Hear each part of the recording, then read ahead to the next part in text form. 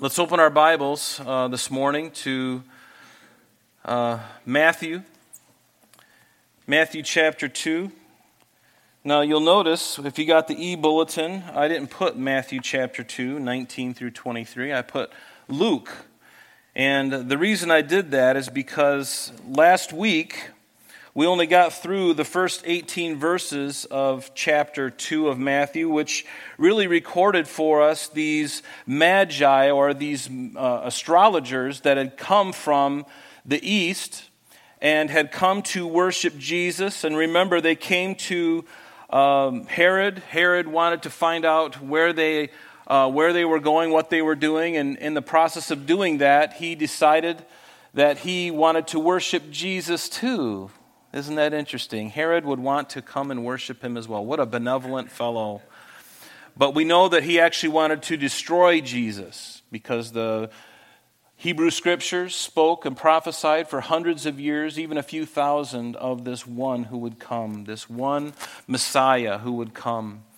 And so we know that the Magi were wise, and they left being awoken by a dream from the Lord, and they left Herod and did not tell him where the child was.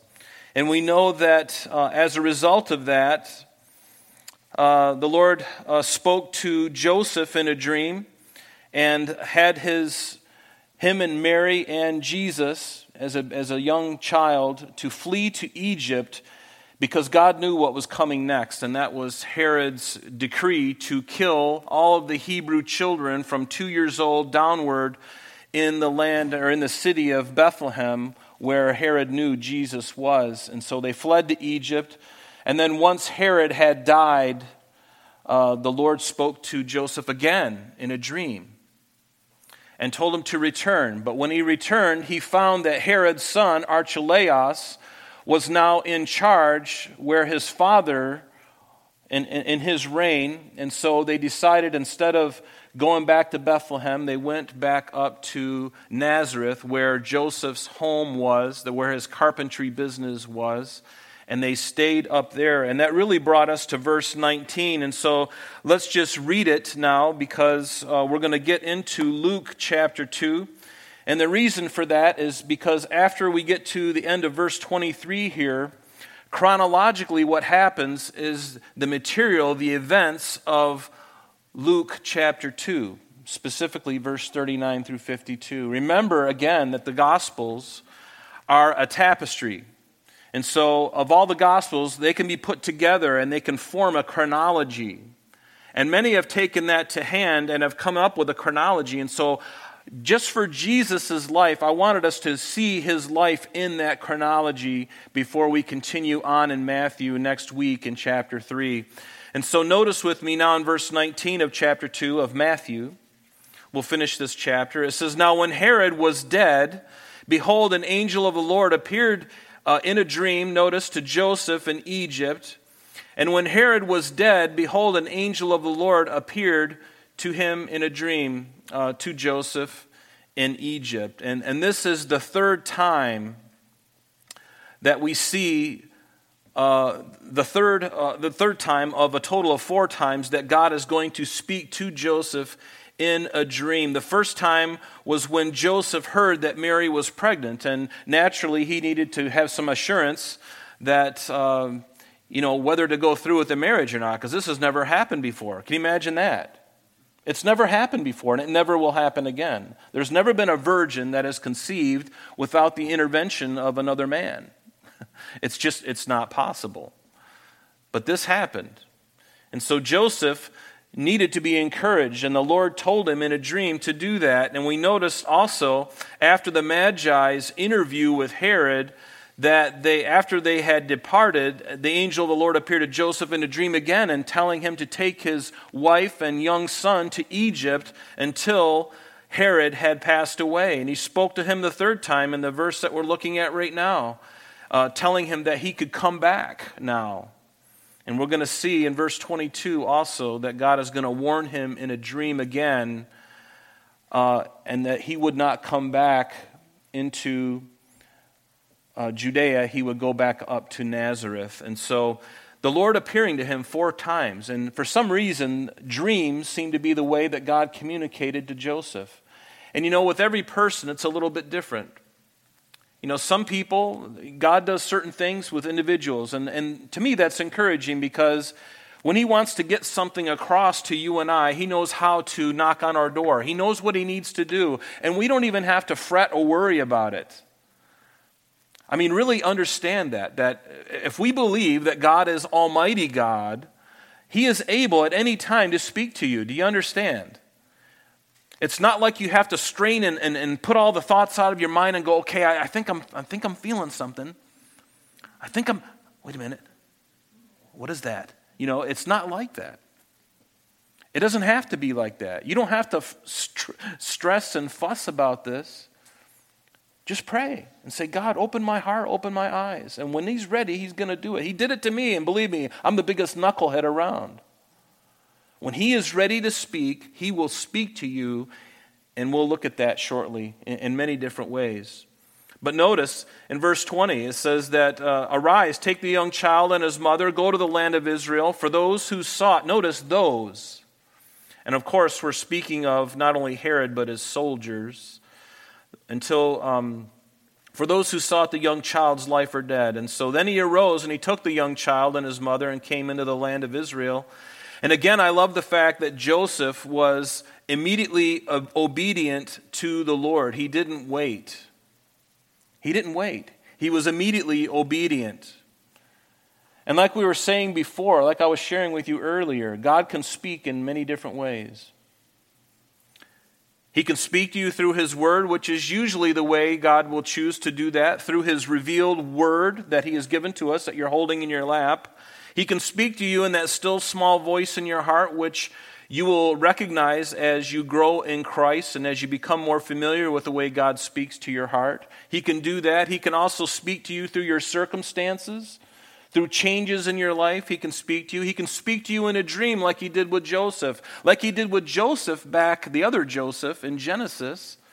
Like he did with Pharaoh. Like he did with Nebuchadnezzar. These pagan, idolatrous men, God would even speak to them in a dream. Yes, God can do all those things. But in all of these things, notice that God will not violate his character or his word.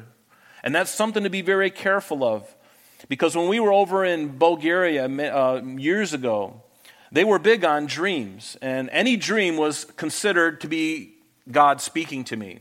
But what they failed to realize is that God doesn't violate his character and his word in a dream that he might give you. Let me give you an example. If the Lord told you that you needed to, set your neighbor's house on fire,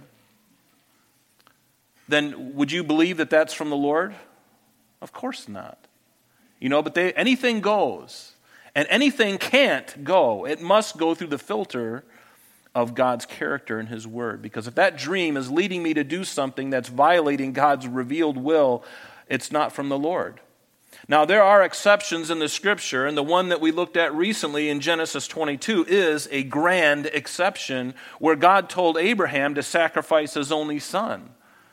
We know that God abhorred child sacrifice. That's what the pagans did, but God tested him, and God allowed that, and perhaps in part to to establish a type, if you will. But so far as I know, God has not spoken to anybody to kill their son or daughter, and I'm glad, because I'd really have a tough time with that. But when the Lord tells us to do something, what is your response? Because delayed obedience is what? It's disobedience. Sometimes obedience or the lack thereof can mean the difference between life and death, can it? In the case of Mary and Joseph and Jesus as an infant, it was. Because remember in Matthew chapter 2, verse 13, it says, when they had departed, behold, an angel of the Lord appeared to Joseph in a dream, saying, arise and take the young child and his mother, because Herod is seeking to kill him. So his response to this was critical. If Joseph just said, well, I don't really believe that, then it's very possible. You know what I'm saying. Life and death was on the line here. But he responded immediately. He woke up and immediately they got out of there. Do you understand? And so we can trust the Lord in his timing, and he very rarely will speak to you today about something that he really wants you to do next year, because if he wants you to do it now, he's going to tell you. He doesn't have to play games with us. And I've experienced that too. For a year, I hemmed and hawed about coming on staff here when Jeff and Linda, Jeff had invited me on staff back in 2002. And it was a year later that I just hemmed and hawed about it, and I came up with all these excuses. And I was disobedient because I think the Lord wanted me then to go.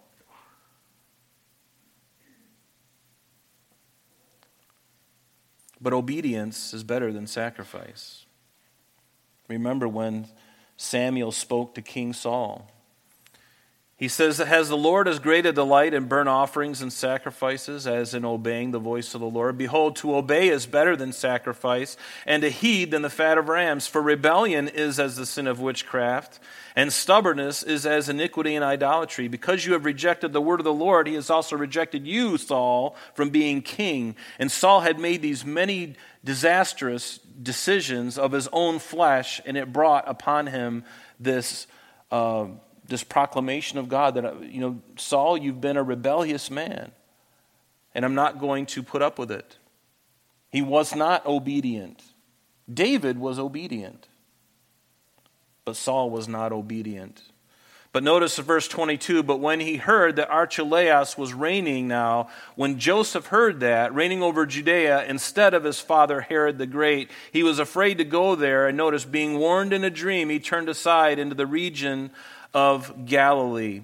And so he came and he dwelt in a city called Nazareth, that it might be fulfilled, which was spoken by the prophets, saying, he shall be called a Nazarene." Now, you won't find the prophet that spoke this in the scripture. He shall be called a Nazarene. It's not in any of the prophets that we have in the Bible, but it might be derived from what was spoken in Isaiah chapter 11. And what the prophet may have done is combined a lot of different things that they knew at the time, and certainly Isaiah 11 verse 1 hints at him being a Nazarene, and we can look at that. It says, "There shall come forth a rod from the stem of Jesse, and a branch or a netzer shall grow out of his roots." A netzer is an insignificant green sprout coming out of the rod, out of the ground, an insignificant sprout coming out. And the word is netzer, and it sounds very similar to Nazareth, because Nazareth was an insignificant place. It was up in Galilee of the Gentiles, and the Roman garrisons were located up in that town, and everyone was guilty by association. And that's why in John chapter 1, Nathanael said, "Can anything good come out of Nazareth?" Nazareth was one of those towns that nobody looked upon. They're just like insignificant. Where do you come from? Hopefully it's not Nazareth. Right? That's the idea. And so now let's look over turn with me to chapter 2 of Luke, because immediately following what we just read is what happens next.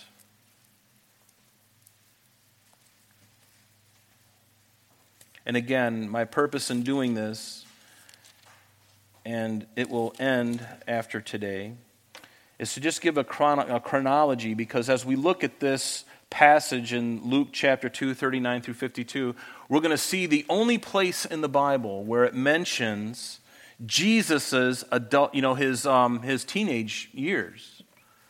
I mean, everything is talking about the nativity, where he was born, the circumstances surrounding his birth. Matthew and Luke gives us all of that information. And John gives us information about his pre-incarnate state, that he always existed before he was born into the Virgin Mary. But this is the only place in the Bible that speaks of when he was 12 years old. There's no mention of him from 2 years old up until 12. And then there's no mention of him from 12 until he's about 30 years old. But we know that he submitted himself to his parents, and he probably served with his father Joseph, earthly father Joseph, in his carpentry business. So there's not a lot known. This is the only place it records it. And there's some interesting things in here we're going to look at quickly. But notice, when they had performed all things, and the things that they're talking about here are the circumcision of Jesus, him being presented in the temple. These things, when they had performed all things according to the law of the Lord, and Mary, certainly, having given birth to Jesus, 8 days later, according to Leviticus chapter 12, you can read that if you want to. We don't have time today. But in Leviticus 12, it tells us that she is to be purified for 32 days, or 33 days. So after Jesus is born, 8 days later, he gets circumcised in the temple, and that's what happened. And then another, going forward, 33 days, then she comes and they dedicate Jesus at the temple. And she offers her offering of turtle doves. They were poor and they couldn't offer a sheep or a goat. They had to offer turtle doves or 2 young pigeons. That's how poor Mary and Joseph were, because that was their offering that they offered.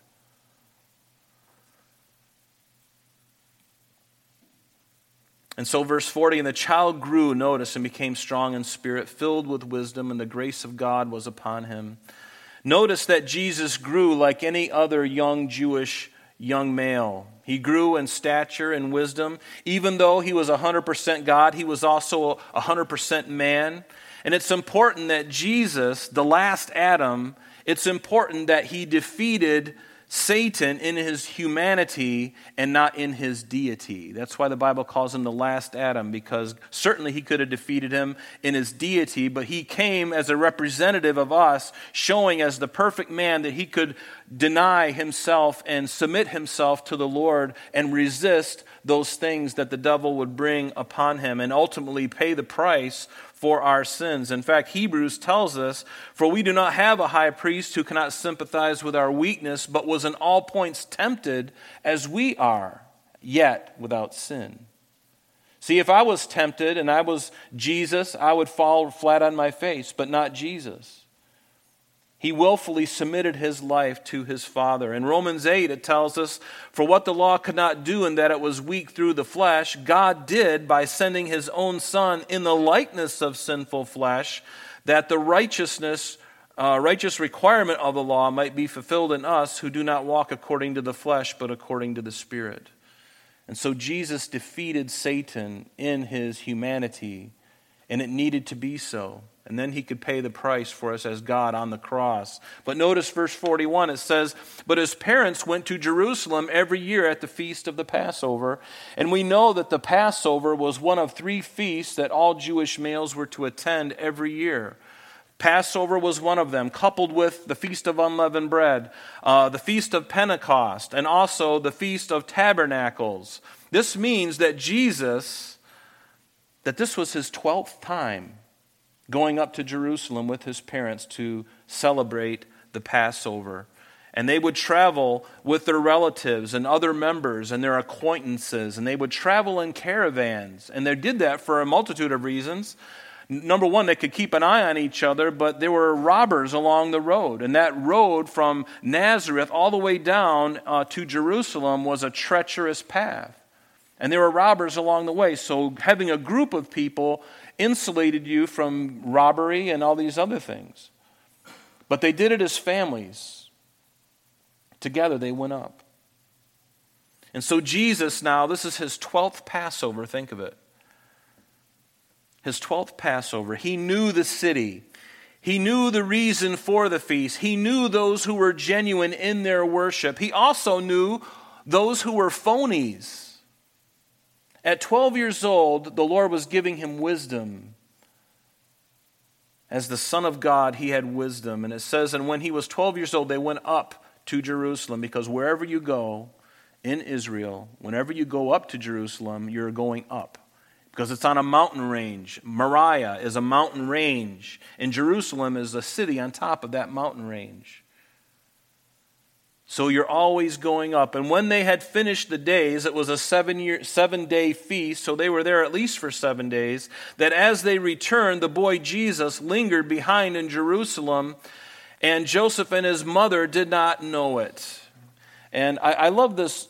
It's just an interesting thing as you look into specific words. And I would encourage you to do that. Get a concordance and look up these words in their original language. And you can do that with a Strong's Concordance. Maybe sometime we'll talk about how to go about that. Maybe have like a Bible study kind of thing for a couple Sundays on how to study the Bible. But this word lingered is really interesting because it's kind of interesting. It's hypomeno, which means to undergo or endure or bear a trial. It speaks of fortitude and perseverance and even suffering. So Jesus lingered behind in Jerusalem, but the word has a connotation to it that is really interesting. I mean, did he feel forsaken by his parents? Knowing that they had left him, was he, what was he feeling? Did he feel forsaken? Where did he stay at night? Think about it. Jerusalem is packed with people. Where did he stay at night? Who fed him? Did he eat at all? Maybe he fasted for those 3 days. We don't know as a young person. As a 12-year-old boy, he's probably eating them out of house and home. And probably 2 gallons of milk every day. Were people speaking behind his back? I wonder. These are just thoughts. Because they knew that this one, believe me, there was a lot of noise about Jesus and Mary and Joseph, and they're like, yeah, right, she had a virgin birth. Yeah, we believe that, right? So now Jesus is there by himself in the temple, and you got to believe that people are talking. Is that the one? Is that the one? Is that the illegitimate son? And so Jesus, is it possible that this word, again, I think of this word, he lingered behind. Was he enduring some of these things? Were there people talking behind his back, kind of looking down upon him as if he's some kind of bastard son? It's possible, but we don't know for sure. But notice verse 44, but supposing him to have been in the company, they went a day's journey and sought him among their relatives and acquaintances. And so when they did not find him, they returned to Jerusalem seeking him. Can you imagine Mary and Joseph, traveling along? Did anybody see Home Alone? Remember when the husband and wife are on the plane, they're going to Paris, and the mom is just feeling there's just something not quite right. And all of a sudden, Kevin! Right? They left their son back in the United States, and they're somewhere over the Atlantic flying. Can you imagine Mary and Joseph at some point, they're looking around, they looked at each other and says, we lost God! I mean, think of that. God entrusted Jesus into their care, telling him who he was going to be, the Savior of the world, the Messiah. And can you imagine the utter horror at that moment when they realized he was not with the group?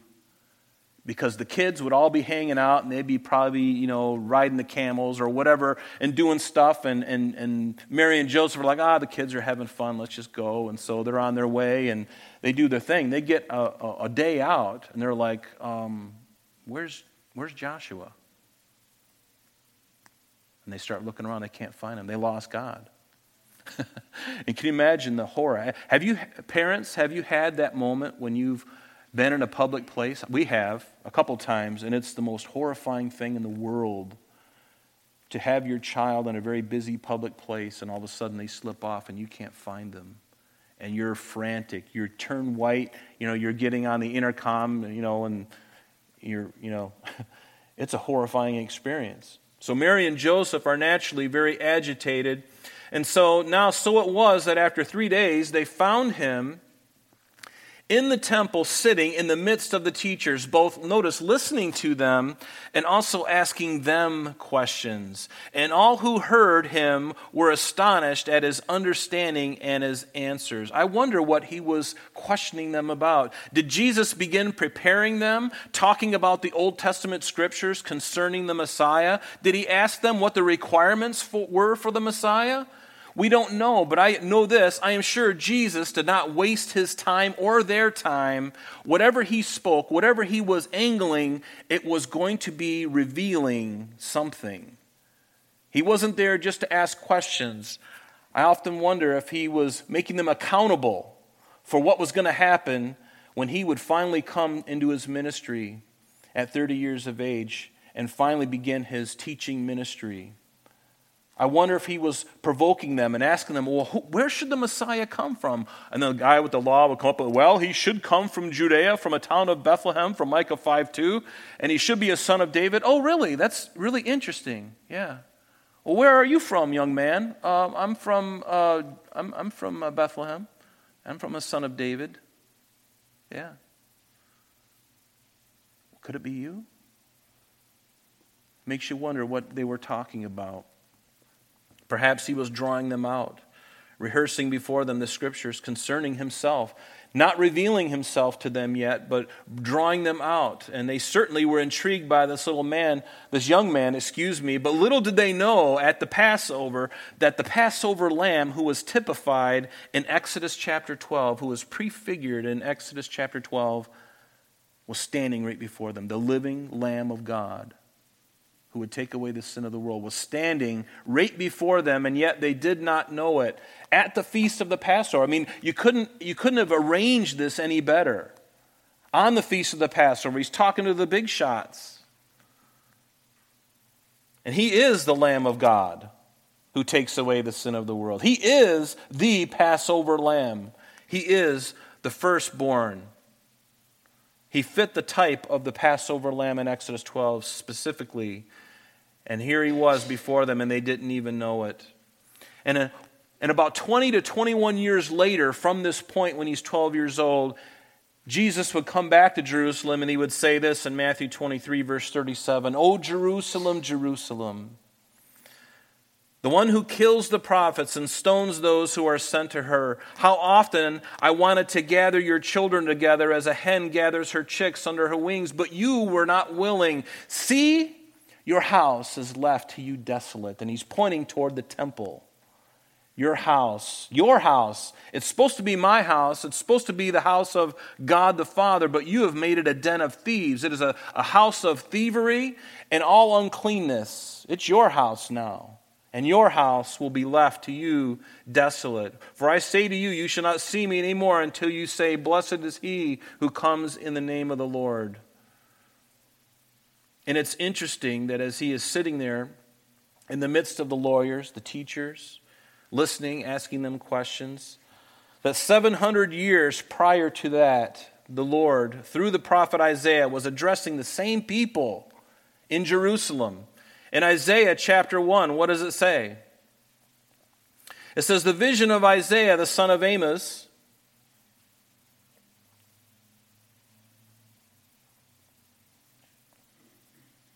which he saw concerning Judah and Jerusalem in the days of Uzziah, Jotham, Ahaz, and Hezekiah, kings of Judah." So Isaiah is seeing this vision, and it's concerning Judah and Jerusalem, 700 years prior to this moment when Jesus is listening and questioning them.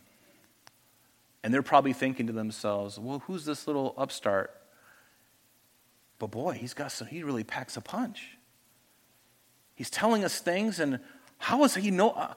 I mean, they were astonished. They were stumbled by his understanding. And of course, he's Almighty God in the flesh. So he knows, he wrote the word that they're talking about. He inspired the very word that they're talking about.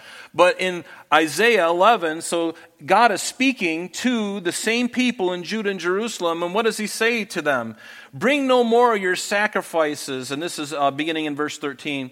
"No more your sacrifices. Your incense is an abomination to me. The new moons, the Sabbaths, and all the calling of assemblies. I cannot endure iniquity in the sacred meeting." God was fed up with, even back then, he was fed up with the way that they had taken their relationship with God, and they had made it into something legalistic and ritualistic, and they removed God from the picture, and now it was all about them and what they could get, and it was very selfishly motivated, and God is judging and basically using Isaiah to point a finger at them at 700 years prior to that moment that Jesus is there.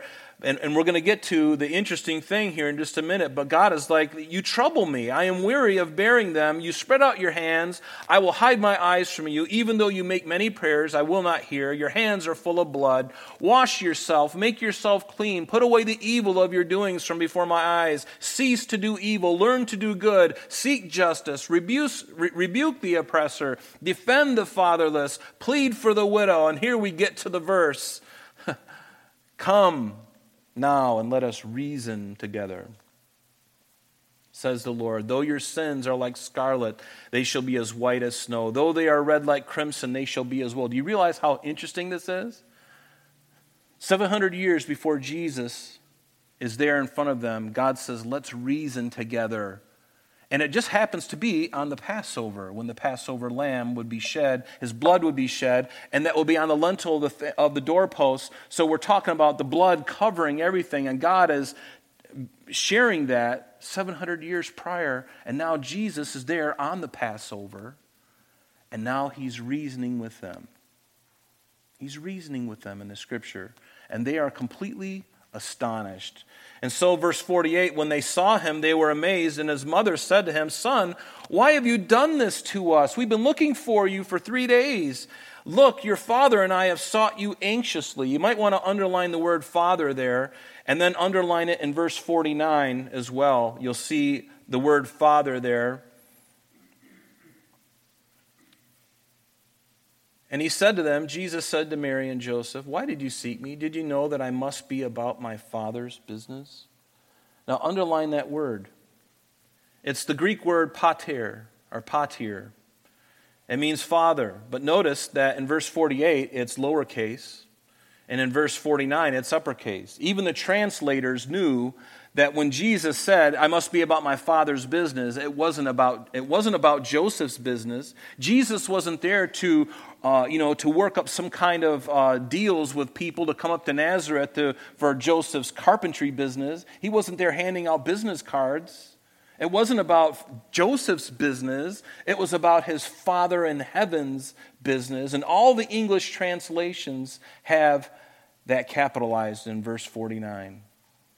To make the distinction, the word is the same, but the distinction is very clear. That it's not about Joseph, it's about Jesus' real Father, God the Father. I love that. And Jesus, even in his early ministry, when he became around 30 years of age, what did he do? One of the first things he did when he came into his ministry at 30 years of age, he cleansed the temple. And what did he say in John chapter 2, verse 16? He says, he went into and he cleansed the temple, and he says, do not make my Father's house, a house of merchandise. And of course, he's speaking of God the Father there. But did you not know that I must be about my Father's business? Again, I believe that Jesus didn't waste anybody's time here. There was a reason he stayed behind and listened, and I'm sure that after this encounter, Jesus was a marked man. The religious leaders now knew who he was, and they're waiting for him the next time he comes because they're intrigued. They're wondering what's going on with this young man. And maybe Jesus sparred with them other times. We don't really know. The Bible doesn't tell us. But Jesus' priorities now were becoming clear as he got older, as he became aware of what God's role for him was. And what was his role? What was his business? What was Jesus' business? Certainly, the main thing was that he was born to die, to pay the price for your sin and mine, and to offer salvation through his blood on the cross for those who believe in him. That was the main reason that Jesus came, was he was born to die for our sins. But also, Jesus, in Luke chapter 4, spoke this. Remember, he was in Nazareth. When we go to Israel, we actually went to the synagogue where Jesus spoke these very words. The very floor, unfortunately, the floor is the only thing that was there that was in Jesus' day. Everything around it had been rebuilt. But Jesus, in that Nazareth synagogue, he said, he pulled out the scroll as a young man would do, or at that time when he was reading, and he opened up to Isaiah 61. And what was the message there. And it says, the Spirit of the Lord is upon me because he has anointed me. Notice this was also Jesus' role or his business of his Father to preach the gospel to the poor. And he has sent me to heal the brokenhearted and also to proclaim liberty to the captives, the recovery of sight to the blind, not only physically but spiritually, removing blindness from people that they might understand spiritually what was happening, giving them light, and also to set at liberty those who are oppressed and to proclaim the acceptable year of the Lord. That's why Jesus came. That was Jesus' business. That was the Father's, he was about the Father's business doing those things. But are we about our Father's business? It's a good question to ask. It's very easy for us to try and live the American dream. And there's nothing wrong with the American dream. But is your life the Lord Jesus, or is Jesus just part of your life?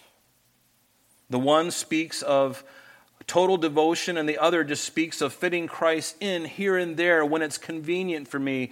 And I want to encourage you this morning to not allow your relationship with Christ to be compartmentalized. We do that easily because we go to work and we're a certain person at work, we're a different person at home, we're a different person at church. And God wants us to be the same wherever we go. We can't compartmentalize and say, well, I'm a Christian at home and I'm a Christian at church, but when I go to work, I'm still laughing at the funny things on the walls and, sending the dirty jokes, and I do my own thing there. But, do you understand, as a Christian, your life should be consistent. Wherever you go, you should be the same. You should be continually being conformed to God's will. And if I am fitting God in only in the holes of my life, then I'm compartmentalizing him. But I need to let him be my life instead of having him be just a part of my life. And how do I do that? That means that wherever I go, I'm always thinking about the people that God loves. All the people that you work with or have worked with, the people that you interface with, your own family, your friends, the people you see at Wegmans, all these people need to hear. And if Christ is my life, then I'm going to speak of him. If he's not part of my life, and only when it's convenient for me do I bring him along, then my life is compartmentalized. And if you find yourself in that place, it's easy to turn. The first thing you have to do is acknowledge that it's happening. And say, Lord, what's wrong with me? Am I really afraid? I'm afraid of man, aren't I? I'm afraid of offending them. Hey, listen, the gospel is an offense. Because what are you basically saying? That you're a sinner on your way to hell, but there's good news. How many people want to tell people about that? I mean, eventually it's got to come to that. Because that's the good news. But there's bad news first. And never, ever, ever remove the teeth from the gospel. And when I say the teeth, I mean the thing that brings you to the end of yourself, because that's the only way, folks. Because I don't need a healer, I don't need a savior unless I don't need to be saved. Unless I'm sick. If I'm sick, I need a healer. If I'm completely lost, I need a savior. I need to know that I'm lost. I need to know that I'm sick. And the scripture is right in my face, and it tells me that I am. All have sinned and come short of the glory of God. These are the things that we need to lovingly share with people, because that is God's business. Are we about our Father's business? And do we care for the stranger, the fatherless, and the widow? There's a couple widows in our fellowship right now. 3 of them that I know. I would encourage you to talk to them, see how they're doing. Do they have any needs? I mean, other than their family, if their family's taking care of them, praise the Lord, that's the right way to go about it. But is there anybody here that's a widow who's not being taken care of? If not, we need to know. If you're really struggling, we need to know, because it's our joy and our privilege to help you. And the fatherless. Do we love these people? Do we love the fatherless? There's so many fatherless kids nowadays. Learn to do justice, seek justice, rebuke the oppressor, defend the fatherless, plead for the widow. These are the things that are God's business. The Lord watches over the strangers. He relieves the fatherless and the widow. But the way of the wicked he turns upside down. We are not our own. We belong to Christ. And if that is the case, then I am a tool that he can use to minister to other people. Notice what it says in 1 Corinthians 6. Do you not know that your body is the temple of the Holy Spirit who is in you, who you have from God, and you are not your own? For you were bought with a price. Therefore glorify God in your body and in your spirit, which are God's.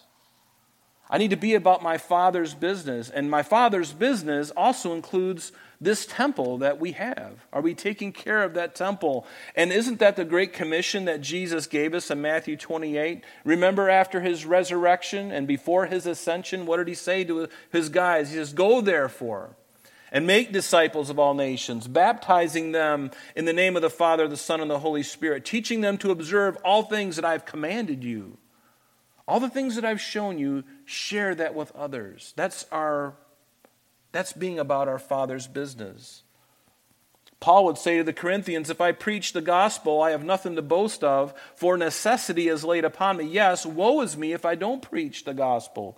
He had such a heavy weight on him. He's like, you know what, God, you've done all of this for me. I'm going to spend eternity with you. I have a responsibility now with this truth that you've given to me. With the Holy Spirit of God that you've placed within me, I have a responsibility before you to be about your business. And let me say this, folks, because you can be in a job. Not all of us have to be pastors, okay, or evangelists or whatever like that. The Lord needs people in the workplaces. But when you're there, speak the truth in love when it's right to do it. On your lunch hours, on your breaks, and little emails after work, whatever you got to do, but be salty. God wants you to be salt and light in a world that's broken and dying.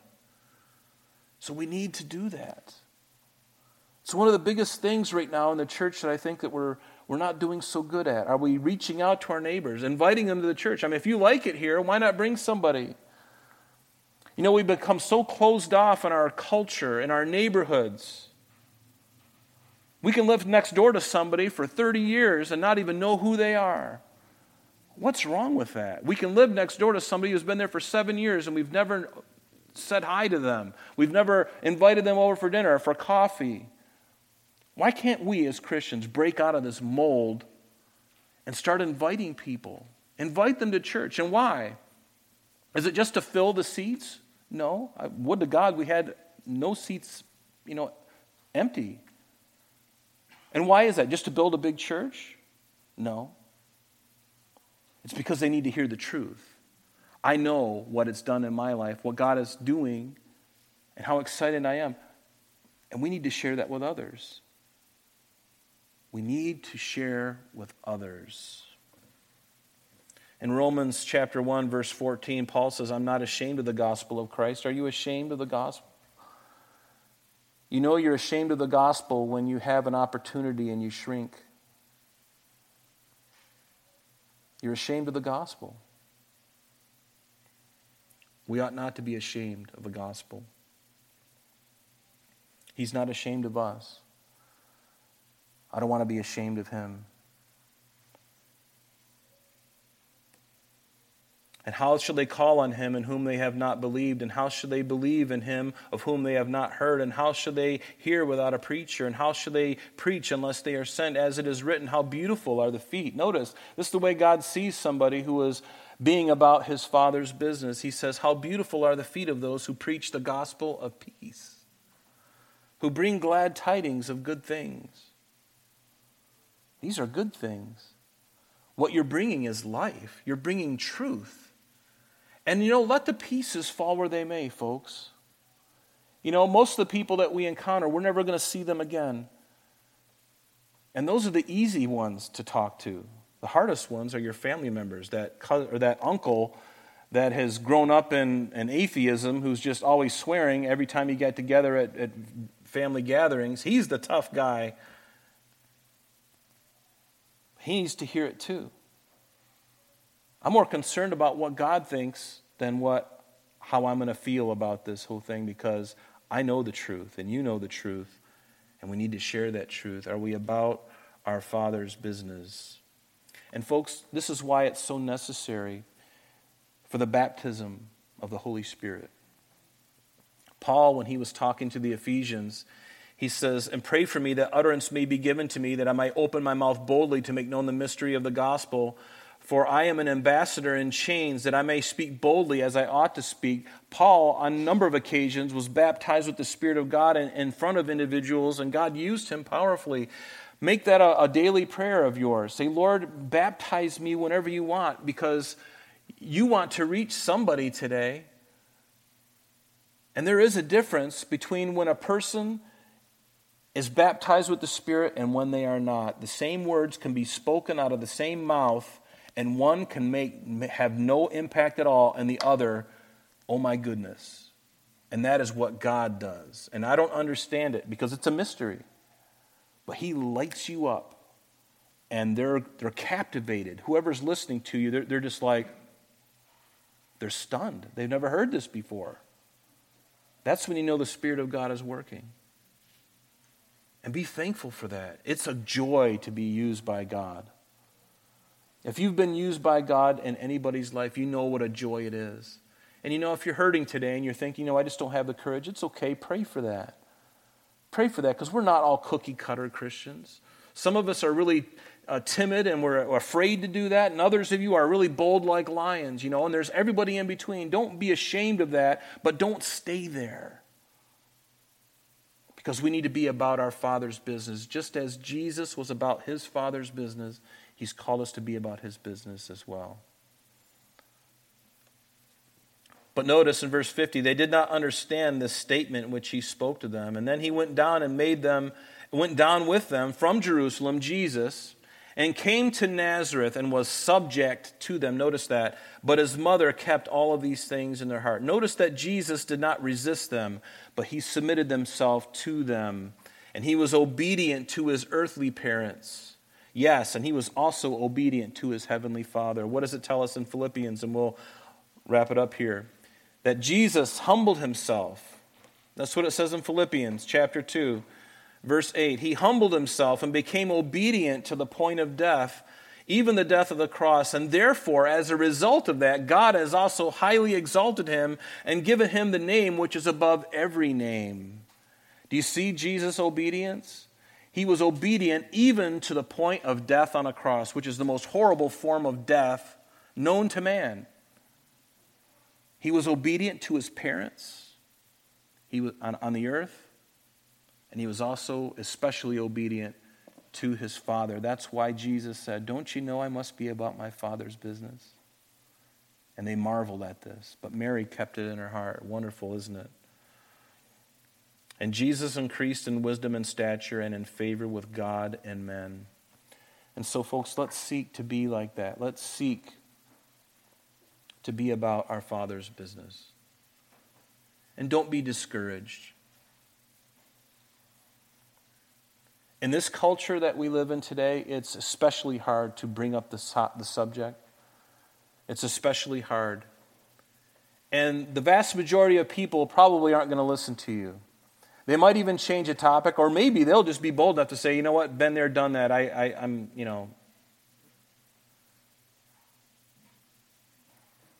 But we ought to be willing, because every now and then you're going to run across somebody who's going to just fall apart, and you're going to be totally excited because you felt that stirring, the Lord was speaking to you. Go speak to that woman over at Wegmans. That's happened to me a number of times where the Lord just gently, I just got this feeling I should probably go speak to this person. I tried to dismiss it, and the Lord's, okay, you can. I'll use somebody else. But then I do it, and then I realize I was right on the money. And you go up to the person, you say, I don't know why I'm talking to you, but the Lord wanted me to come and pray for you. Can I pray for you? And they're like, you got to be kidding me. This morning I woke up, and I'm like, God, if you're real, you got to send somebody. Otherwise, I'm going to think this whole thing's a bunch of nonsense. And then God knows that, and he speaks to me and says, hey, just go over and encourage her. Nah, I don't think so. And then finally when you do, you realize that God was he was working that whole thing. He's putting it all together. There's no greater joy than to serve Jesus. There's no greater joy than being obedient to him. And I got to tell you, he loves you. He loves you more than you can possibly imagine. I mean, we know that he went on the cross for us, but that love that he demonstrated while we were yet sinners, that's an other kind of love I've never experienced. And that's what crushed me. It crushed me under the weight of his love. I mean, who would do that for me? Nobody in the world would do that for me. And he wouldn't do it for you, but he did it. And he continues to do it. He's a God who loves, and he wants to bless your life. He wants your life to be a blessing. Raise your hand if you'd like your life to be a blessing. I think we would all raise our hands and say, yes, Lord, I do. Then pray. Say, remove anything that's in me that's keeping me from being about your business, wherever I go, whenever, Lord. And there are times to be quiet. There are times to keep our mouths shut, but there are times when we need to be opening our mouth and not worrying about what man thinks of us. Don't worry about man. You're not going to stand before man. When we see Jesus face to face, folks, do you realize how we're going to be like, I wish I had done a lot more. And he's not going to kick you out of heaven because you didn't take every opportunity. But I miss out because it's a joy to share it with people and to see their lives changed, to see their eyes brighten up, to see them encouraged in something other than the filth of this world. That is totally amazing. I love that.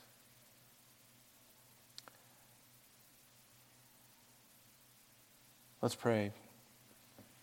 Father, we just thank you for this passage. We thank you, Lord. Lord, that you desire to use us. And Lord, we do pray that we would be about your business. And pray that you'd strengthen us, Lord. Give us boldness and wisdom. Give us encouragement, Lord. And Lord, just faith to trust you, to believe in you. Lord, change us. Change me, God. I need to be changed. And I know my brothers and sisters, they need to be changed as well. Lord, we all need to be changed. And Lord, thank you for your love, that even the baby steps that we make, Lord, you're not upset with those. In fact, you applaud every little step that we make, Lord, regardless of how old we are. So help us to continue. Help us to be about our Father's business. Lord, we thank you and we praise you in Jesus' name.